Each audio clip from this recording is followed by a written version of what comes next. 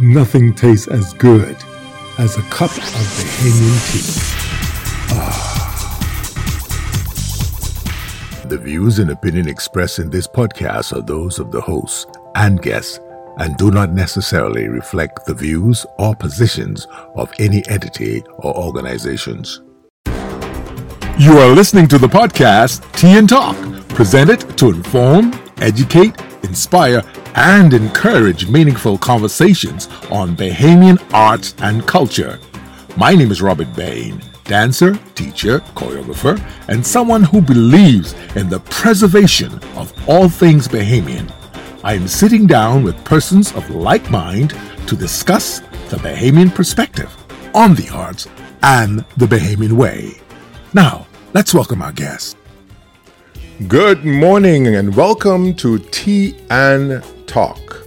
My name is Robert Bain, and this podcast is emanating from Nassau, Bahamas, one of the islands in the Commonwealth of the Bahamas. We boast of 700 islands, 30 of them inhabited by beautiful people. The people are just as beautiful as the island. And of course, this podcast is being heard in a couple of places around the world. And thank you for continuing to listen to Tea and Talk. It's a beautiful day here in Nassau, Bahamas. I think it's the 28th day of November. Christmas is rolling in, boy. Junkanoo, I can hear the music from far, far, far. So if any of you guys interested in knowing what we're about here and some of our festivals, we have a Junkanoo festival every year. It's on Boxing Day in the morning, and then it's on New Year's. And it's a festival like you've never seen before. So you need to get to the Bahamas if you've never been here, all right? But this program was established to entertain, educate, and most importantly, to provide a platform for artists like myself. It gives us an opportunity to speak about the things that perturbs us, or to talk about the things that are right. But this is what we do. This is what this podcast is about. This is what this platform is for. And so we've been having some wonderful guests, and today we have one that's another special guest on our podcast. And before we get started, I just want to start with some music. I'm not going to call this person's name, but I'm going to play some music, and you might recognize this person. Hey!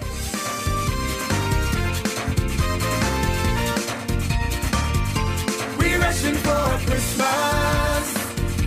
That's what Bahamians do. We're rushing for Christmas. Come and join our Junkanoo. Come Boxing morning, ain't no time to sleep. Grab my coat and gloves and I got hit the street. Get me to them bleachers, going on the way to the top. Gonna shake up all my body, make them bleachers rock. There's nothing in this world like Junkanoo. Nothing in this world that I'd rather do. Junkanoo's in my belly, Junkanoo's in my bones. Junkanoo is my culture, Junkanoo is we own. Okay, that music you're listening to is done by none other than KB, Kirkland Bodie, a fellow Freeporter. That's what we call ourselves, KB? What do we call ourselves? Grand Bahamians, eh? Grand Bahamians. We call ourselves, artists. Yeah, we are Grand Bahamians. We're Grand Bahamians. Yes. Yeah, an extension from Turks Island, which I'm very proud of. But can I say that? Let me preface by saying this. Remember, I was born in Nassau now, but because of my Grand Bahama, but also 8 Mile Rock is who made me who I am today. There you go. So when I say that I'm a Bahamian, I say that in the aspect of saying I was born in 1973 as a Bahamian. Okay. Because I was not a Bahamian before that. Okay. I was born in 1973. I became a Bahamian. Remember, we were under British rule. You were a British subject. Yes, we were British subjects. Yes. And I became a Bahamian in 1973. So that's when my birthday, that's when I actually I don't go by my birth date. I get my birth date to become a Bahamian. Okay. And so that's what I go with. But I was born in Nassau, but 8 Mile Rock is what made me the man I am today. Okay. So I definitely do contribute that to especially Jonestown. Okay. I give 8 Mile Rock its credit, but I have to in Jonestown, 8 Mile Rock, but 8 Mile Rock across the board from all the way to Hepburn Town, all the way back to Seagrape. That's what made me the man I am today. There you go, my brother. Well, KB, I am just so happy to have you on this podcast. We were talking some time ago, and but there's a couple of things I want to talk about. Normally when we have this, normally during the show, we normally have a cup of tea. But this morning, I'm just because I already had my tea. I didn't have mine, man. So what did you have, man? I didn't have mine. What you had? Fever grass? I had tea. I used to mix my own batch. I had fever grass, pine needle. What else I had? Fever grass, pine needle, and basically fever grass and pine needle. And I forget what something else I can't remember. But I have a brew. I mix my own brew, and I had some tea with scone, with a nice scone, a bran muffin. Boy, you fancy. That was me this morning. Boy, you fancy. Yeah, man. Yeah, extremely. The British have had a real impact on me. And in the bush, I go get the bush, the fever grass, and some pine needle. So I really, yeah, Jonestown. Well, listen, man. I want to give a shout out to all of my friends down in 8 Mile Rock, Seagrape and Pinedale and Jonestown and Hannah Hill and all the way up, all the people that I grew up with and yes. I spent a part of my life with. But KB. Tell us a bit more about KB, who KB is, and I know that you went to Martintown Primary School at some point, yes. and there was one point when you actually left the Bahamas. I think after primary school, and you went away to the United States. No. Well, I went to Martintown Primary, then I went to 8 Mile Rock. Yeah, I went to Martintown Primary, and then I went to 8 Mile Rock Secondary at the time. Okay. I stayed there until the 9th grade. And then my family, we moved to the States. Okay, yeah. So and then and I know that in your history, you had persons like all these persons that inspired you. I read that you were inspired by a lot of American musicians, Elvis Presley, Michael Jackson. Yes. And I know you and I always had this. Queen, yes. And I know this thing you and I always had. Who had the most music of Stevie Wonder? So I still think. Stevie Wonder, all the men we called, or all the entertainers we called, the artists. Stevie Wonder is my favorite, and you and I. I think there's no one else as brilliant as this man. He's phenomenal. Phenomenal. I know. Stevie, phenomenal. I know. You phenomenal. And I, we've had this conversation. Yes. And anybody that know me to know that I love Stevie Wonder. Right? Can I say this to you though? Yes, listen, when I'm down in Cuba, especially when I'm in Cuba, because being in Cuba, I have I don't do much. I write music. Do whatever, come with ideas, write poetry, whatever I do at the time. Mm-hmm. But most of that, maybe I'm taking a walk, trying to get my daily exercise or whatever. Listen, I picked up everything from Stevie Wonder. I brought it, I put it in my phone, and when I go walking or I go exercising, I take in every single. I think there were Stevie Wonder albums that I never even knew existed that I brought down, and I put in my phone and I go through them extensively. Yes, and I go over these again from a kid, from the. But I can't. So many Stevie Wonder have so much product that it's crazy just to try and to keep up with that stuff. But when I go over and I'm like blown away by this man's work and what he did and how much and you listen to his jazz influence, it is ridiculous. Mm-hmm, mm-hmm. It is ridiculous. His vocals. What else can you say? Well, he's influenced so much. It's crazy, man. I know our friend Fred Ferguson said that Stevie Wonder don't need to write another piece of music in his whole lifetime. It's amazing, right? But listen, it's been that way for a while that he didn't need to do it. Yeah, I know. Yes, but KB, tell me about your start. Tell me about your start into the field of music. I started early from Martintown School. I'm going to go from Martintown Primary.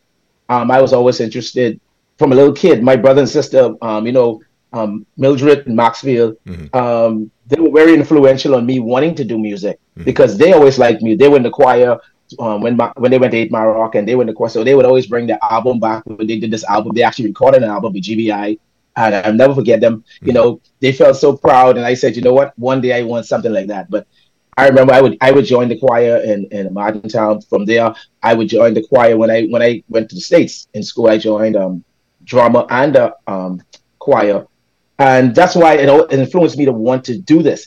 And so, for some reason, music just stuck with me and it just hung with me. And I always loved writing poetry. So it all came together. You know, after finishing school in the States, I came back home.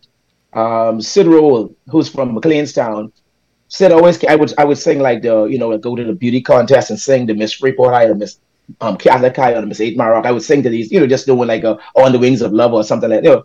Try to maybe get some girls, see some girls, pick up some girls from the singing thing. That's what I would on a serious note. Yeah. But that was what I had going on. But Sid came to me and Sid said, "Kirk, man, let's get serious and let's put a band together." And so when we did that, that became the group Ego Trip Band. That's okay. George Delancey out of Jonestown, myself out of Jonestown, Sid out of McLeanstown, and Dave Cooper on guitars out of Davis out of what's the last key down? Sweetens Key. And Davis from Sweetens Key. So those two out the east, we out the west, and we put the band together and we became Ego Trip. And those guys were like brothers, And so that's what actually really embedded me into the music at that point. I understood the business of music. I began to understand the sacrifice of music, the turmoil of music, the joy of music, and just doing what I want to do with my life. Tell me about the environment that when you were developing into the musician that you are right now. Tell me about the environment. How was it? I mean, give me paint a picture for me of the type of the time, basically, what was happening compared to now in 2023. At the time, like it was more, you had to have your craft together. You had to have your stuff together. You had guys like T Connection around. You had Hot Wax around. You had, you had world-class musicians who had like they cared about what they were doing. They cared about their art so you had guys like Curry Coakley, Monks, you had Berkeley. These guys you looked up to, so you had to be on your thing. So basically that's what it was at the time. So it made you work, it made you practice, it made you sacrifice. That's what it was. And again, these guys weren't there to say, well, I can hold your hand. You could admire them. You can look at what they were doing. You watch their product, and you said, you know what?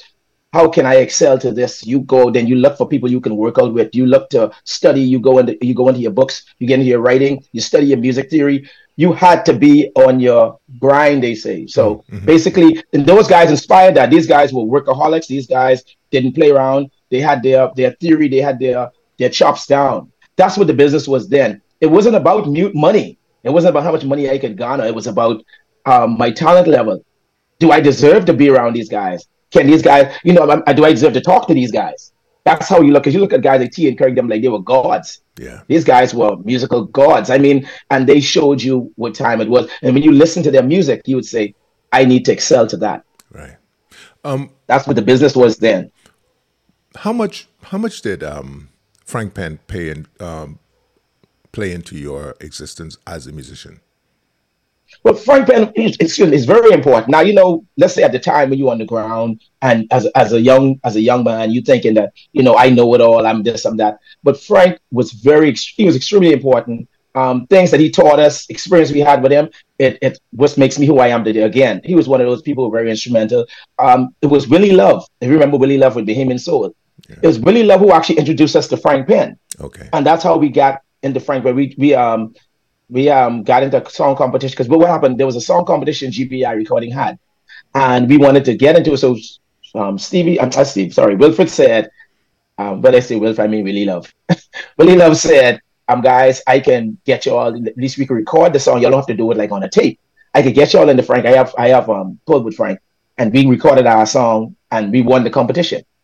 That's how we got linked up with Frank. Through Willie, Frank took us in, and then Frank signed us to like a 2-album deal. And that was it for him. So again, we learned a lot through him, and it was one of our growing pains, I should say, and growing methods. KB, what are some of the where are some of the places in the world you would have performed? I know we've done things in South America, so we'll say I'm trying to think of all these because right now this has been so long. You see the gray on me. I think it now. Like Suriname, done things like we've done a gig in Mexico, done things in Europe. We've done one or two things in Europe. It's many, man. I can't remember right now.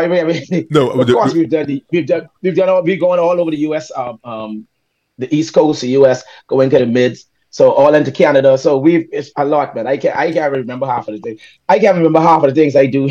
I know. I've been in business. I've been in this business so long, man. Yeah, but, I know. We've done a lot, because especially people love the island music. So that's one of the things would get us into these territories. Again, like I've done things in Cuba. We've done things. I'm trying to think of. So it's just so much, man. No, I know, because see, the thing about it, the thing about this podcast, like I say, it is to entertain and educate. And you are an icon in this country. I know you're an activist, and I think people need to know your history. And I don't want people to take you for granted. I don't want people to take what you have done lightly. And I think. Personally, I think you've done a lot for this country, but I think at some point, I hope they understand what you have done in terms of music, spreading spreading the stories, and the Bahamian culture, because that's what's important to me. Right, spreading the Bahamian culture. Yeah, speaking about it, and so people need to understand. So that's why I ask you these questions. I know that I know you and I have had. I think you worked some point in time at the Crystal Palace. I think you came in one time ago to replace Greg one time. Yes, and then I think I did like a couple weeks. Yes, you did. Replacing Greg. Right. So people don't know that you actually have that also under your belt, and also you and I worked in a show that I created created for Disney. Right? Yes. Exactly. So hey, look here. Hey, but you didn't tell me that I forgot. Right. Exactly. Right? Because the same thing happens. The same thing happens to me, because I look at things of past and I'm going like, did I really do this? I did all this stuff, but I realized that I spent 40 years as an educator, and I've done a lot of things over the years. So, those things I don't remember. But it's important that Bahamians know who KB, who really is, and have some information, because my thing, KB, also is making sure that our history is preserved. And so when people start to talk about musicians in say 50 years from now, they have the history of KB in the right context. And that's one of the reasons why I do the amount of work and the body of work I do. I try to make as much quality. I try to put as much content as possible, because I know one day I will not be here, and I want my what I've done speak for me. I want that, and I wanted to say that, KB tried to be positive. He tried to push what was Bahamian. He loves all music, but again, I have a saying that said, I can't blame a Jamaican for loving Jamaican music. I can't blame the Haitian for loving Haitian music. I can't blame the Chinese for loving. So I ain't gonna blame no Bahamian. Don't blame me for loving my culture and loving my music. I put that first. Although I love all music, but I put ours first. And I think with the right help and the right financing from those, the powers that be, we can get somewhere. But until that day comes, we will sit here just, again, just doing the music, because we, time after time, Bahamian musicians have put themselves out there and have actually represented for the country. And I'm speaking musicians, all of us. I'm even speaking to the dancers, everyone that goes out there, they put themselves on the line. But I think even if they do or don't do, we're going to do it. But with them helping, that's financing or whatever, it helps to push the culture, because it ain't here for me. It's here for us. It's here for the future. It's here for the past. It's for everyone. Me doing what I do ain't for me. This is for everyone. I do this for the country, man. Yeah. Well, KB, your history is important. And so we I want to talk about it. And I hopefully that persons will listen to this podcast and get some idea of who Kirkland Bodie is. KB, so just tell me, everybody that I spoke to said that Bahamian entertainment in this country was amazing up until the 70s, 60, 67, 68 about. And then all of a sudden, 70s, around about there, just died. What do you think happened? And how could we possibly what could we possibly do to do a bit more? I mean, to get it function again, to get the motor running again. I'm going to say this to you. I can't speak, that's above my time and pay grade to speak before the 60s going to 70s, again, I just born in 73, so I ain't gonna know much about what going down. But let me say this to you. I'm going to disagree with this. I think there was a lull in the business that came, like, say, after the 60s, probably 70s, when guys like Ronnie M were on, when everything was tourism, the tourists were coming in, this was happening, and the clubs were, where it was. I think that was something that happened, and those guys can attest to that, and they tell you. But, my time was the 80s. Now, up until coming into, everything fell apart again at some point, and in my time, all that U.S. music came in. That because I grew up on, that's why I would say a Stevie Wonder I love so much, or Jackson 5 and Queen and all these rock bands, because we became more Americanized, we became more outside, and there wasn't much focus on Bahamian culture. Right. But when we came back as a group, when Ego Trip started doing Your Whining and the Turn It Loose, and then there were other bands like Hot Wax coming with their songs, and like you had these groups who were doing we were like seeding the ground for Bahamian music's comeback. And when I then, through all of this, when I then did Just 'Cause She Fat, it laid down not a seed. At this point, the tree grew, and the tree started to take form. And so I disagree with those guys who said it ain't back. It is back. It is back in a big time fold, because it ain't about the nightclubs anymore. It ain't about the hotels. It's about us seeding the ground for the Bahamian people. And that's why Bahamian people, you notice now, they have all these regattas, homecomings, all these festivals throughout the islands. It just came out of Long Island last week for their homecoming. Bahamians are working more. It just they ain't working where the old guys think they should be working in the hotels or around the pool. We actually working with the Bahamian people on the ground, and it's bigger than it's ever been. You have artists making good money out there doing live, and Bahamian people will come out to see Bahamian music. So when they say that, then when you have a gombe, you have a whatever you have, they're singing Bahamian music or their original music that they make, whatever it is. Let's say they may even be something with a soca to it. The point is, it could be their original music, and it's Bahamian music. Or you have groups like people like Nishi Ellis. You have people like D-Mark, Gino D, or even new artists who are coming along now. So I disagree with them. Right now, my song Boatman is one of the biggest songs in the country right now. That shows you that back then they didn't have that. It is what it is. So I definitely disagree with the argument, and I like to even dwell on this more at some point with some, if they want to sit down and talk about it. But the music was big back then in the clubs and nightclubs and whatever. And when Ronnie, there were only a few dudes doing actually Bahamian music. Since bringing this music, since She Fat Days and all the meat, and bringing then Gino came in with Gala Good and all these, we saw that all through the islands, that the homecomings, regattas, and other festivals were taking off. But one thing we always forget, that you go to your Goombas on your other festivals here in the country, just like down here in Grand Bahama and Abaco and all these areas now. Remember, these areas that have Goombas now. Now you have all these Goombas happening where you have thousands of Bahamians coming out. That wasn't back in the tourism days, when it was only in the hotels. Right. Again, you now can take these big tourists out of the hotels, bring them down to Arawaki, or bring them down take them down to Tino Beach and these other areas, like in Grand Bahama, and see a Bahamian concert where Bahamian artists presenting their original music. Again, this wasn't back. That's why things change. And what songs they're playing? They're still playing Obeahman. They're still playing Ronnie. They're still playing Eddie. It's still these guys, but we're bringing them to a new audience now and to a different venue. It ain't just now a couple of tourists in a bus, in a club. This now thousands of people watching a festival or show. And I think that's important to see our growth. Again, with the investment, we could even make this bigger. Yeah, that's what I think. Throughout the islands. Yeah, absolutely. So you think So you're saying that there's been a shift in the in the presentation of music, in the attitude, and so us hoping to revisit our past it's kind of moot. It's just not. I'm saying that we have now moved it out of the hotels. Now there are groups in the hotels, and they're still maybe doing my song or singing Nishiela's song or singing whoever song is out there. Mm-hmm.